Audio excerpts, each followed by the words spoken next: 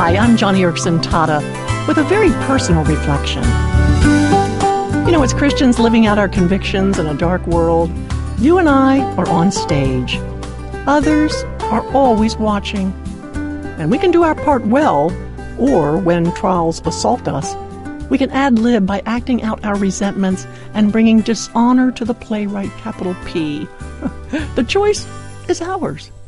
It's something I remember not only when I am in public, but even in a casual setting with close friends.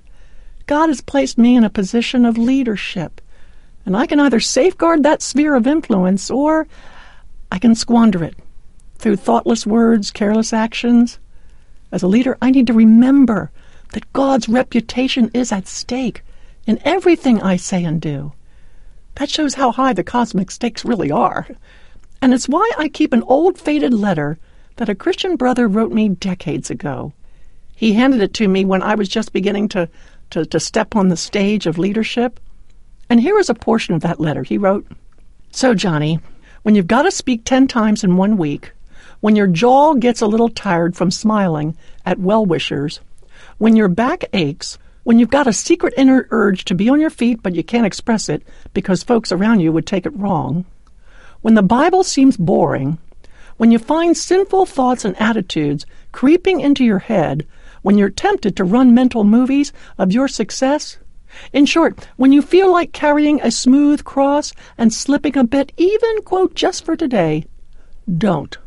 Don't do it. And don't feel the hassle is in vain, because you honestly have got to be one of the mainstays in my life when it comes to setting an example when I feel like quitting." Wow. Can you see why I keep that letter? And I read it every once in a while just to keep my perspective fresh, because whether speaking at conferences or, writing books or advocating for people with disabilities in the halls of government, the words of warning from my friend so long ago have served as a prudent guide for so many years. I know the gospel has accrued a great deal of respect through my life and witness, and God help me, I just want to finish well. For instance, I have been told, "Johnny, God knows He can trust you with suffering. He knows your character. He knows you're a strong person, and that you would respond well to hardships." Oh, but I say otherwise. I think God entrusts hardships to me because He knows that I know I can't be trusted. I fully accept that I am the least likely candidate to handle affliction well. Honestly, I know how weak and stubborn I can be, how peevish and irritable. And this is why I run to God daily for help. Oh, Jesus, help me. I can't face another day of quadriplegia.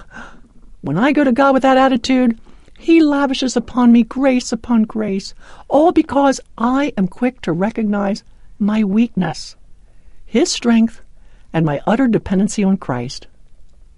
Friend, if you desire the favor of God, be swift to appreciate how out of favor you would be apart from Jesus.